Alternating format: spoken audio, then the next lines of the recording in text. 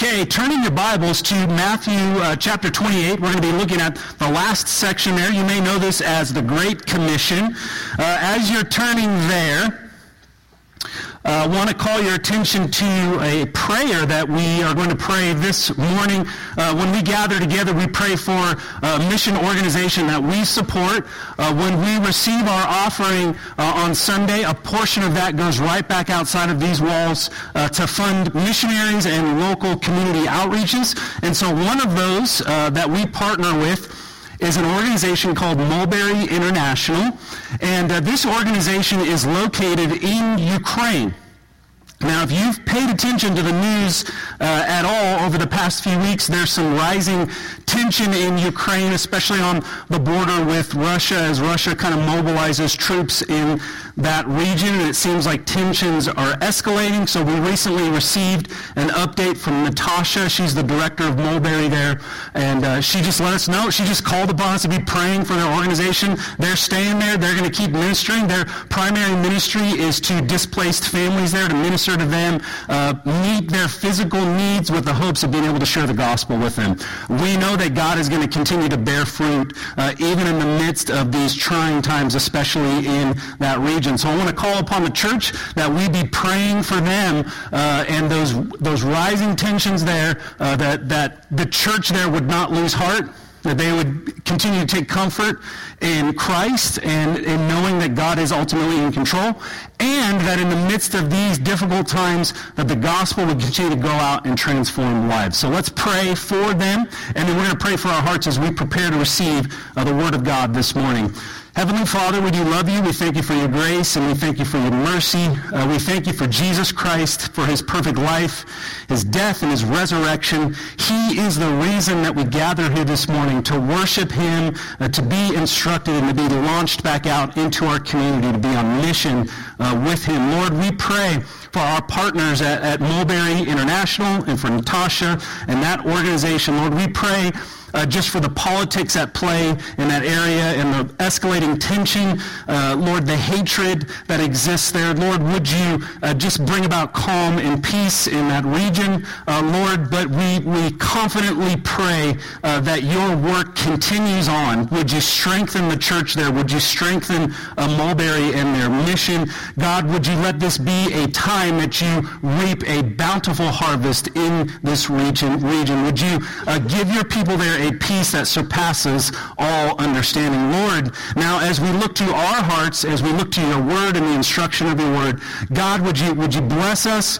Would you open our eyes to the goodness of your grace, that we would be reinvigorated with the vision that you have for your church to be on mission for you. We pray these things in the name of Jesus, and all of God's people said, amen. All right, I have to admit, I have to confess, I made a grave error this morning as a pastor. I get up on Sunday mornings, usually about between 5 a.m. to 5:30 to kind of put the finishing touches on my outline and get prepared, read through everything. And I looked at the outline this morning and I said, man, this is going to be a fast one. I'm going to get through it in a hurry. And then I preached it at the 9 o'clock and ran straight into our Sunday school time. So, just letting you guys know, I made the pastoral error of looking at my outline this morning and say, this is going to be a fast sermon. So it's not. We're going to be here for a little bit. Sorry, not sorry. Matthew 28, 16 to 20, God's word says this. Now the 11 disciples went to Galilee, to the mountain to which Jesus had directed them, and when they saw him, they worshipped him, but some doubted. And Jesus came and said to them, hear this is the focus this morning. All authority in heaven and on earth has been given to me. Go therefore and make disciples of all nations, baptizing them in the name of the Father and of the Son and of the Holy Spirit, teaching them to observe all that I have commanded you. Here, this is beautiful. And behold, I am with you always to the end of the age. This is the word of the Lord. My hope today is that you, family, capture a vision of God's purpose for your life. God has a meaningful purpose for you individually, and also for us as his church. Our passage comes this morning from Matthew's gospel, The Great Commission is a very well-known section of Scripture. It's one that I quote often in my preaching. And I believe this morning, before we get into the text itself, if we understand the context, the historical context around what Matthew's talking about and Matthew's life, it's going to help give us an understanding that Matthew was gripped by this mission, this calling that he had on his life. Who was Matthew? Matthew was a tax collector. Okay, now I want to ask you an honest question this morning. Who here loves the Internal Revenue Service? Love your enemies.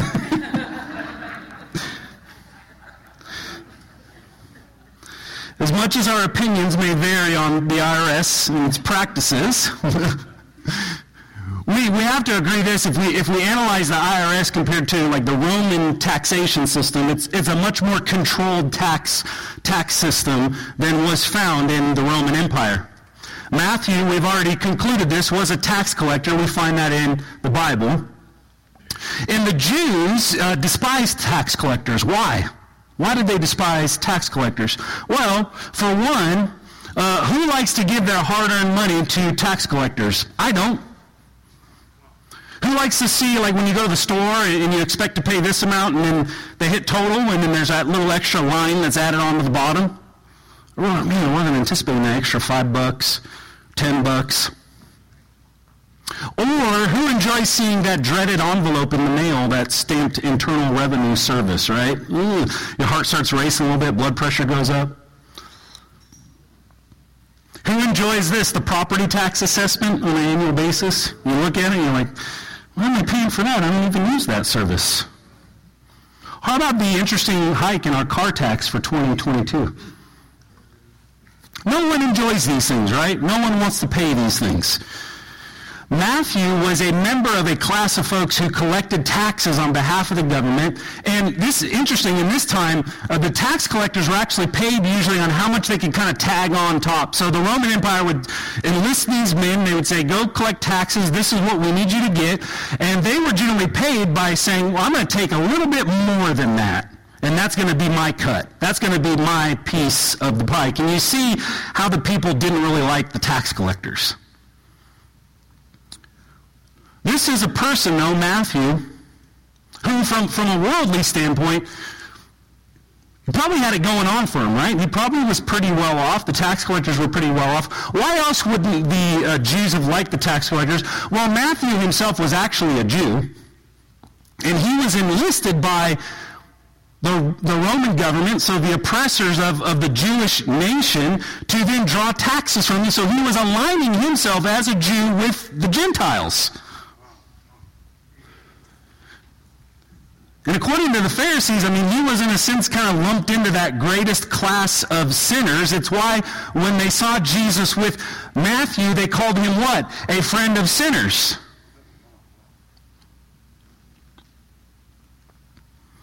So we imagine that Matthew, even though he doesn't have a good reputation, not probably, he doesn't. He's pretty well off. He's providing for his family.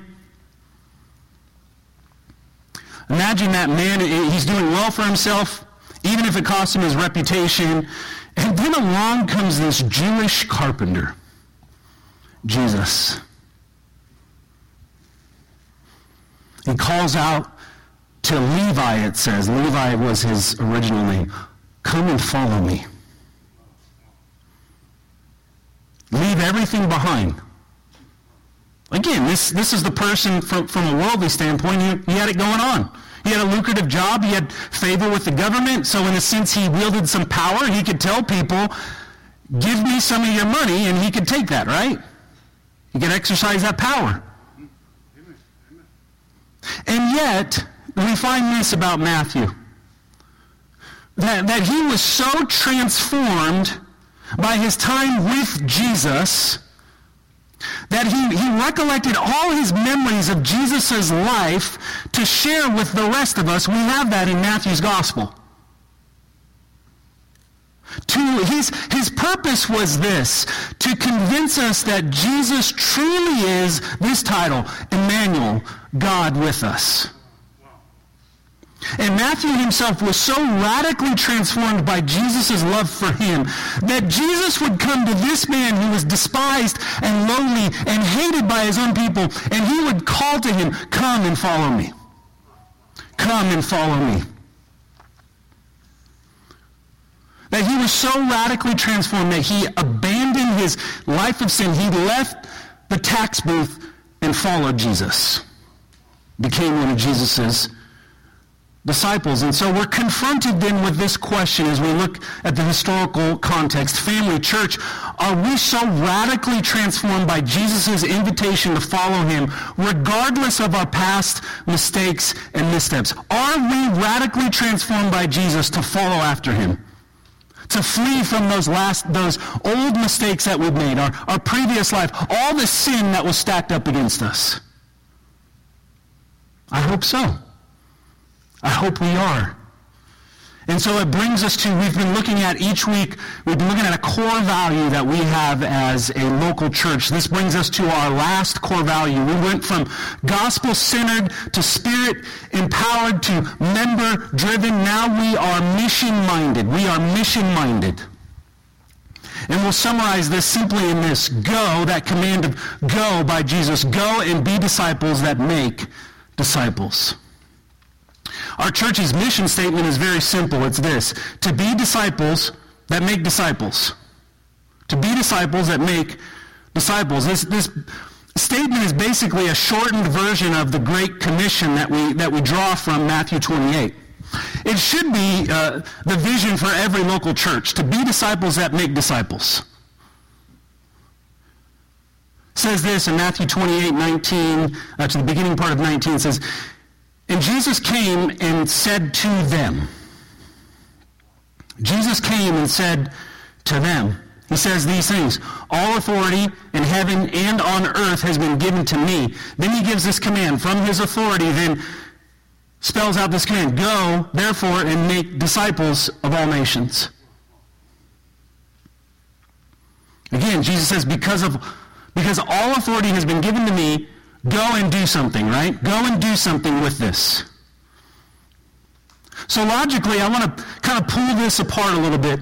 How do we know? The question comes to mind, like, how do we know that Jesus has all authority? How do we know that Jesus has all authority? Aside from Scripture, we know that about 2,000 years ago, there was in fact a man named Jesus that was on earth that is so famous in a sense that all of the way we measure time is changed. It centers on him being here. Okay, in the 1800s, there was this pursuit in academia, in the university, to find the historical Jesus, they said. So we know that this man lived named Jesus, and we also believe as Christians that this is the inerrant Word of God.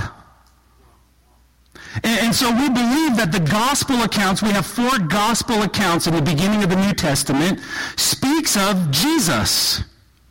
And we believe that it's true because we believe that the human authors were under the inspiration of the Spirit, so that every word is intended by God. That's what we believe. And so how do we know that Jesus has all authority? Well, we know for a fact that Jesus once lived. And we know that he has authority if we look to his life that we learn from the Bible, from the Scriptures. The Gospels teach us that here's some ways that we know that Jesus had authority. The Gospels teach that he was one that taught with authority.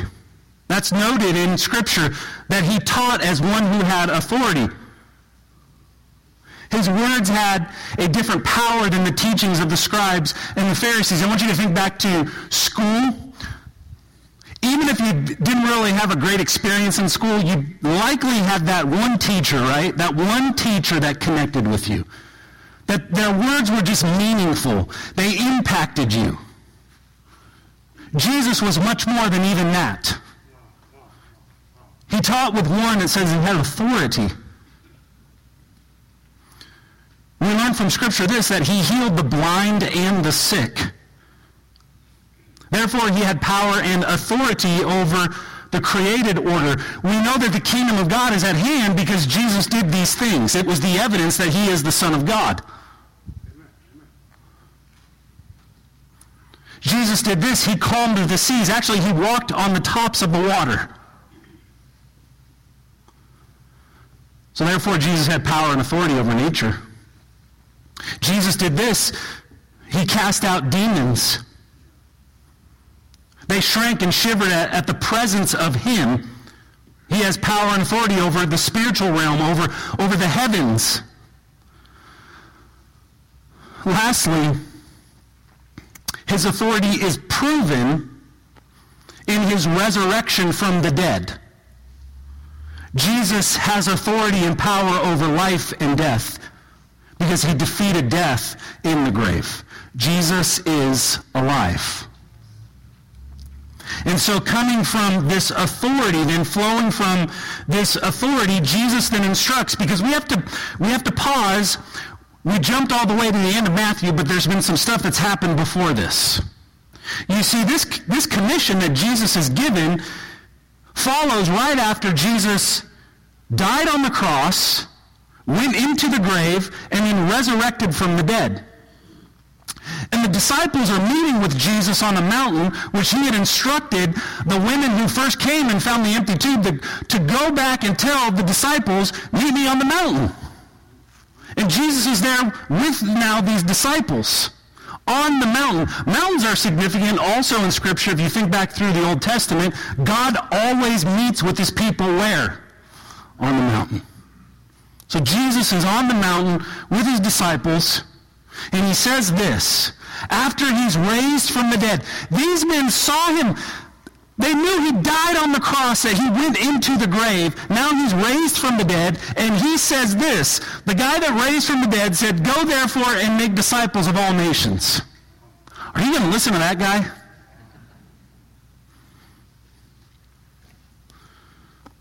I want to quote Daniel Doriani. He's a New Testament scholar, digging into this commission a little bit. I'm going to explain a little bit because I saw some kind of weird looks on people's faces in the 9 o'clock, so kind of told me I need to work through this quote with you a little bit. He says this, the essential commission is not, quote, tell people about Jesus. It's not, quote, preach the gospel. It's not, quote, grow your church. It's not, quote, make converts. Jesus' commission assumes all these, so it understands that these things are essential to the act of making disciples. He says this, but goes deeper, commanding that we make disciples. Being a disciple of Jesus is much deeper than just those things. Matthew was transformed because he was a disciple of Jesus. Making disciples is all of those things. It is telling, it is preaching, it is growing, it is making converts, but these are not the only marks of disciple making. It's much deeper than that. The apostles, that is the disciples became the apostles, the early leaders in the church. They were so radically convinced that Jesus is who he was that they gave up their lives for the church. That's a deep, meaningful relationship with Jesus, isn't it? That's what a disciple is. So we come to this question, and I believe in answering this question, we're going to capture the vision that we have for the mission of God this morning. This is the question that I want to answer this morning. What is a disciple? What is a disciple? We throw that term around a lot in church, and I want to make sure that we understand what exactly that means. And I believe that will help us as we conclude towards the end of the service. It's going to help us to embrace the vision that God has for us both individually and as a local church. So what is a disciple? Number one, a disciple is identified with Jesus, and we see this in Jesus' statement on baptism. Baptism, our act of baptism, identifies us with Christ. Someone who is a disciple of Jesus is not only identified with Jesus, but is joyfully identified with him. We don't just say, I'm a Christian. We say, I'm a Christian. I'm a follower of Jesus. Jesus says this in Matthew 28:19, "Go therefore and make disciples of all nations, baptizing them in the name of the Father and of the Son and of the Holy Spirit." You see, family, let me explain baptism a little bit. Our baptism first takes place in the heart before it ever occurs in an outward fashion. Okay, when our hearts are transformed by the power of God's Spirit coming upon us, giving us ears to hear our need for Jesus, this inward change, this transformation is then made known in the outward act of baptism. That's what we're saying when we're baptized. I am a follower of Jesus. I'm identified with Christ. And the act of baptism isn't just a personal act. It's both personal and corporate, okay? It's personal in that I'm professing my faith for Jesus. So I'm making that known. I'm going public is the term that we use. And it's also corporate, meaning it's centered in the life of the church, in that the church is affirming that they believe that you are in fact identified with Jesus. They're saying, yes, I believe that this person is a follower of Christ. It's both of those things. Water baptism is the outward sign of an inward transformation. What has gone on in my heart is then put on display for all the world to see. We're identified with Christ. And we must approach baptism with all due weight, because in the time of the early church, when they were publicly affirming their faith through baptism, they were going public with their faith. They're saying, in a sense, because Christians were persecuted, they're saying, I'm willing to die for Christ. I'm going to make this known, and I'm willing to lay down my life for Jesus. I think Paul gives us some great detail around baptism in Romans 6, 1-11. He says this, "What shall we say then? Are we to continue in sin that grace may abound?" He says, by no means. How can we who died to sin still live in it? Do you not know that all of us who have been baptized into Christ Jesus were baptized into his death? I want you to pay attention as we read through this passage of all those identifying statements that Paul makes in this section, like with Christ, with him, those types of things. He says, we were buried, therefore, hear this, with him, by baptism into death, in order that just as Christ was raised from the dead by the glory of the Father, we too might walk in newness of life. Hear this, for if we have been united, with him, in a death like his, we shall certainly be united with him in a resurrection like his. We know that our old self was crucified, there it is again, with him, in order that the body of sin might be brought to nothing, so that we would no longer be enslaved to sin. For one who has died has been set free from sin. Now if we have died, here it is again, with Christ, we believe that we will also live with him. We know that Christ, being raised from the dead, will never die again. Death no longer has dominion over him. For the death he died to sin once for all. That's good news. But the life he lives to God. Hear this. So you also must consider yourselves dead to sin and alive to God in Christ Jesus. Mark number 1 of a disciple is that we are identified with Jesus. Paul is explaining that identification that we have with Jesus that's represented in our baptism, in that public profession of our faith. When we're baptized, we are open and honest in declaring this: I am a Christian. And that identity comes before all other identifying factors in our life. See, in our culture, we like to be identified by things. Like, I'm a husband to Karen. I'm a father to Haley and Jordan. I'm a pastor. Okay, we have all these things but the first identity that we have is this: I am a Christian. I'm a follower of Jesus.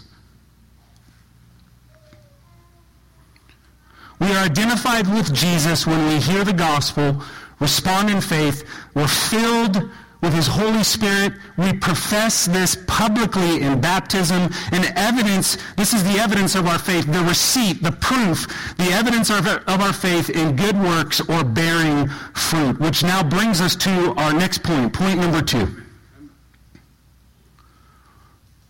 Point 2, instilled with his teaching and commands. So Jesus is going to talk about obedience here. Jesus is going to talk about obedience. This is such a crucial part of making disciples, which is the mission. When we say we're mission-minded, we're talking about as a local church that we desire to see people become disciples of Jesus. It's that we instruct those who are identified with Jesus, we instruct them in his teaching and commands. Okay, we don't just have people come and cannonball into the baptistry and then say, hey, hope everything works out for you, right? No, we want you to obey the commands and teachings of Jesus. Not that we want you to, but God commands it. And so we do this first. We thank God for saving us in grace. What is grace? It's unwarranted favor. It's something we don't deserve. It's a gift that you get, but you do not deserve. But if you've convinced yourself that receiving the free gift of grace just leaves you as you are, and there's no conceivable change in your life, then you really don't get the grace of God. And so I encourage you, refer back to that Romans 6 passage that we just read. Because God, when you use this word, hopefully it'll perk your ears up a little bit. God demands that you obey his word. And my intention is not to church bash this morning, but I feel like oftentimes the church, especially in Western culture, is about making converts. We want people to pray the prayer, but we miss that link of obedience, of calling people to obey the Word of God, to obey the teachings and command of Christ. Okay, God's not asking. God demands that you obey his Word.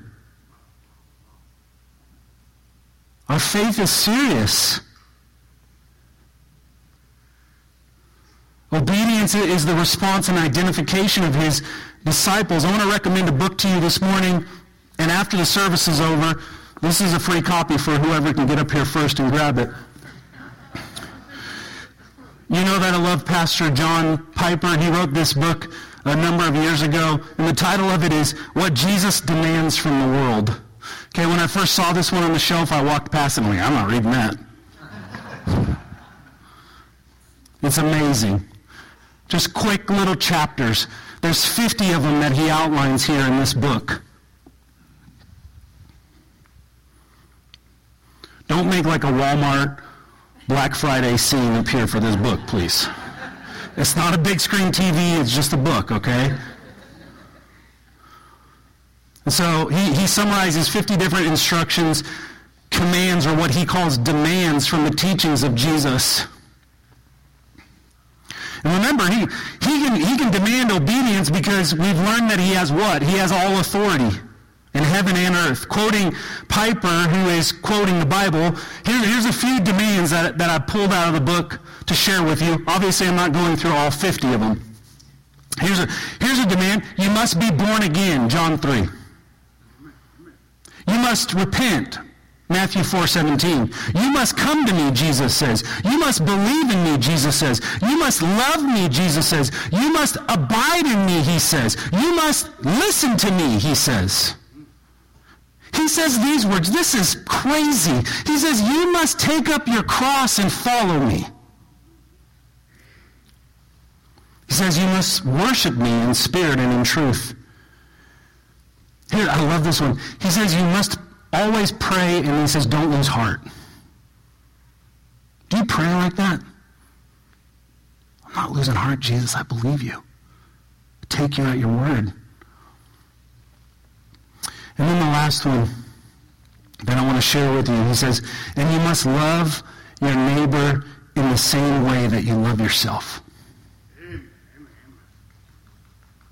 In fact, this last demand points to a conversation that Jesus had with the teachers of the law. We can summarize much of his teachings and commands in this section, Matthew 22, 36 to 40. Jesus is asked this question, Teacher, which is the great commandment in the law? Which one's the greatest one? Jesus, if you could just summarize it in one command, which is it? And he said to them, you shall love the Lord your God with all your heart and with all your soul and with all your mind. He says this is the great and first commandment. So much so, do you remember we read that just a little bit ago when we were dedicating baby Elizabeth in Deuteronomy chapter 6. And Jesus says, and I'll give you this one for free. I got another one for you. He said the second is like it. You shall love your neighbor as yourself. And then Jesus gives this mind-blowing moment. He says, on these two commandments depend all the law and the prophets. What does he mean in that statement? The law and the prophets. Jesus is saying all of this points to those two commands. The law and the prophets, Jesus is saying, is all of God's word. Points to those two commands. The whole of Scripture flows through these. And so we're confronted with this. Disciple, do I love the Lord my God with all my heart, soul, and mind? And the next one. This is a tough one, if we're honest. Do I love my neighbor as myself? That's a tough command, isn't it? To love other people as much as we love ourselves.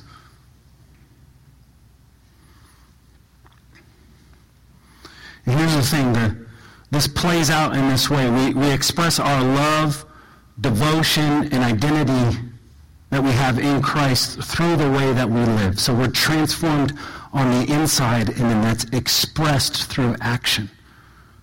Through the way that we treat people, through loving our neighbor as ourselves. Do you even know your neighbor right next door to you? Or is that invisible force field of the lawn just kind of keep you at bay away from them? One of the things I learned when I first moved here to Kentucky, and see, I didn't have a lawn in California because it doesn't rain there. Okay, nothing grows. So here I have a lawn. I actually enjoy cutting the grass, but only the front yard because I kind of lose it after the front yard. So my son cuts the backyard. So I cut my grass in the front yard, and I guess I missed the mark on the property line with my next door neighbor. I was probably about 3 inches short. 3 inches. On my side, not his side. So he came out the next day because he wanted his lawn to kind of match, and I noticed he cut his grass, but man, he left that 3 inches, didn't he? Because there's like an invisible force field there that you can't cut this. So I made sure next week I went about 2 feet onto his side, like, here you go, buddy. But I kind of did one of these, you know what I mean? So, no, I'm just kidding. I didn't do that. Family, we have to, this is love your neighbor. What the text means is that we're engaging with people around us, that we know people, beginning with our neighbor. Okay, there's not an invisible force field that keeps us from walk across the grass,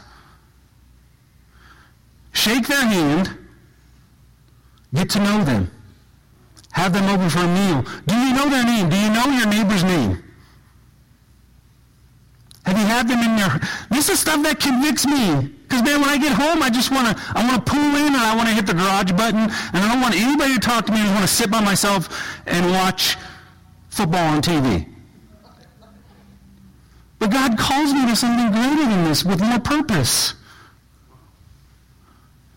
How purposeless is it, right, to sit there and watch another basketball game? I watched Louisville get shellacked last night yet again. Good thing I can claim another team out on the West Coast. No. Arizona. They did beat UCLA the other night, so you got me on that one. Okay, back to the Word of God. So we express our love, devotion, and identity in Christ through the way that we live. I want to illustrate it for you this way. When I was growing up, my mom gave me chores, right, the dreaded chore list. Okay? And I knew exactly what I had to do every single day because it was basically the same thing. And yet, I was a master of stacking the trash in the kitchen as high as I could possibly get it. Even though my chore every day was to take that out. And especially the cereal box, you know, the big, like the trash is all mounded up. I got the cereal box, and it's like a Jenga game.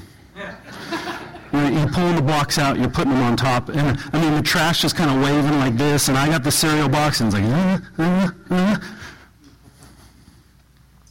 And my mom would bust my chops because I didn't take the trash out. She was tough. When my mom kind of got that mom voice going, the hair on the back of your neck would stand up a little bit. And what did I say? Mom, I'm sorry. I love you. She told me one time, she goes, if you were really sorry, you would just take the trash out without me telling you to. You guys ever had that conversation before? We have that conversation a lot in my house. It's kind of the same. We tell God, God, I love you. I want to follow you all my days. But I don't really want to do that. I don't really want to love my neighbor. I don't want to really live sacrificially and simply so that I can give to the poor and help. I don't know if I really have time to read your word and entrust it to my heart. We show God that we love him through the way that we act. Through the way that we live in light of what Christ has won for us. I want you to be challenged this morning.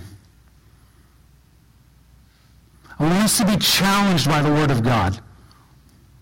So the truth is we're learning from the writing of a tax collector, Matthew, who was so radically transformed that he left everything to follow Jesus. He took the time to write down this gospel that we have before us. He was so convinced by the mission of God to redeem and save because of his personal testimony of the grace of Jesus and because of what Matthew had seen with his own. This is an eyewitness account of Jesus' life that we have. It's amazing. And so we end with this. Matthew was trying to convince us of this, that Jesus was God with us, that Jesus is God with us. It brings us to our last point. We're initiated to carry out the mission with him, with Jesus. We're going to look at this word Emmanuel. I'm going to read real quickly to you. Again, a major theme of Matthew's gospel is to show that Jesus is Emmanuel. He actually begins his gospel with this. With a long genealogy connecting Jesus all the way back to Abraham. And then in verse 21, chapter 1, verse 21, he says this. He says, she will bear a son, and you shall call his name Jesus, for he will save his people from their sins. He says this, all this took place to fulfill what the Lord had spoken by the prophet. So this was spoken of beforehand. And hear this. He said, behold, the virgin shall conceive and bear a son, and they shall call his name what? Emmanuel.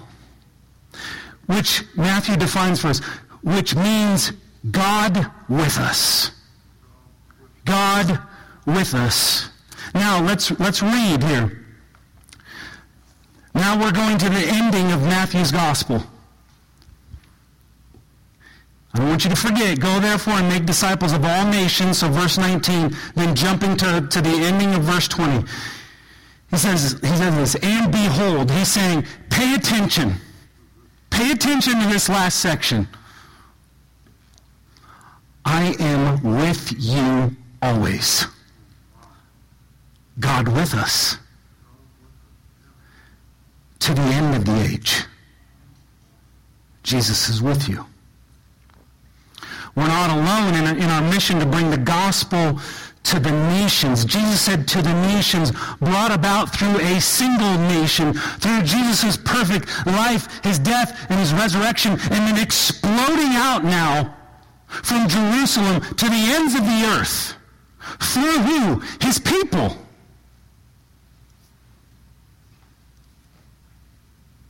Not just converts, but disciples. A person identified with Jesus, learning and growing in obedience to his word by loving God and loving others. And then one who is also going and making disciples. Do you see the cycle now? Identified with Jesus, obeying his word, going and make disciples. Repeat until Jesus comes back. Over and over and over again. Family, I want you to capture the vision this morning that we have from Scripture. This is what happened. These early followers of Jesus, they were so radically convinced of who Jesus was that they forever changed history. History changed because of Jesus and because of the early church. Against all odds, they proclaimed the gospel. They baptized and they taught. If they did it in the face of imprisonment and death, they obeyed God, Peter says, rather than men. They were transformed from the inside out because they had a gift that no one could strip from them. No one could take Jesus from them. They could be beaten. They could be put in jail. They could be put to death. But nobody could take God away from them because God is with us.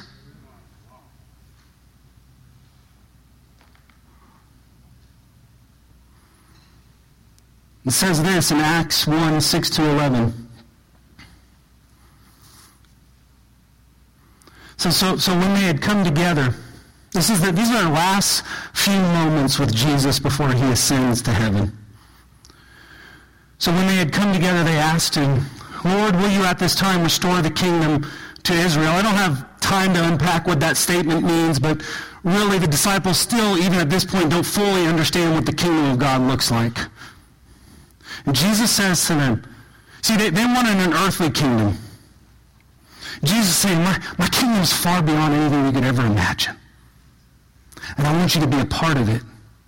And I'm commissioning you for it. He said to them, it is not for you to know the times or seasons that the Father has fixed by his own authority. Underline this next section. He says, but you will receive power when the Holy Spirit has come upon you. Wow.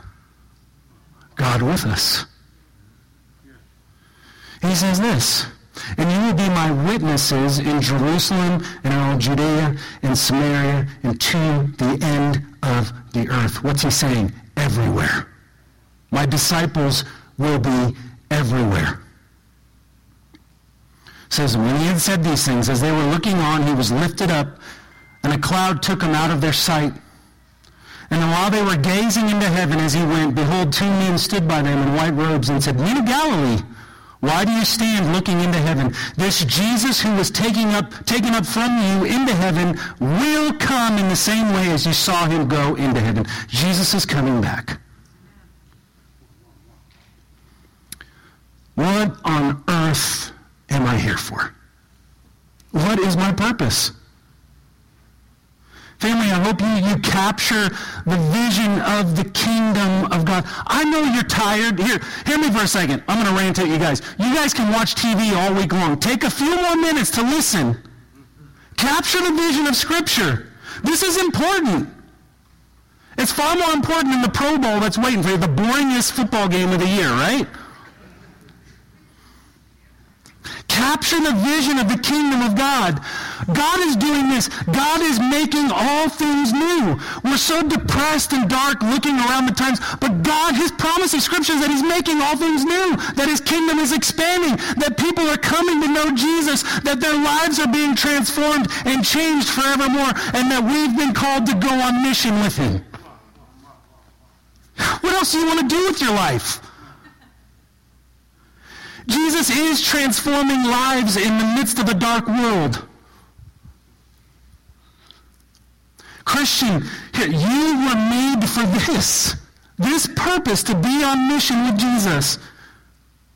For his glory, to tell others of the glory of the Lord. it's not in condemnation or judgment, but you're saying, come and see. Come and see what Jesus has done for me. Come and see how Jesus has changed my life. Come and see how Jesus has given me hope. Come and see how Jesus has given me purpose. Do you want to change the world? No? No one? You want to change the world? That's what the gospel's doing. Here's the thing, it happens one person at a time. So the word says the Spirit blows about through the message of the gospel. Lives are transformed by its power. Your life is not meaningless. And that is because of the life, death, and resurrection of Jesus. And so how do we do this? 3 things. 1, you have to be around those in unbelief. You have to, in your life, Christian, be around other people that don't follow after Jesus.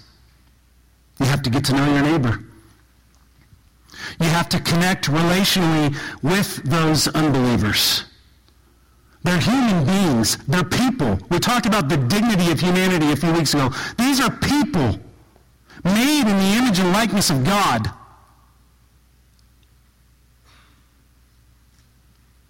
I don't think we understand the weight of this. Apart from Christ, these people will die and experience an eternity of torment. It's that urgent. And you may sit there and say, man, you're dramatic. This is serious. You have to connect relationally with those unbelievers. And you do this, you simply share how Jesus has changed your life. This is what Jesus has done for me.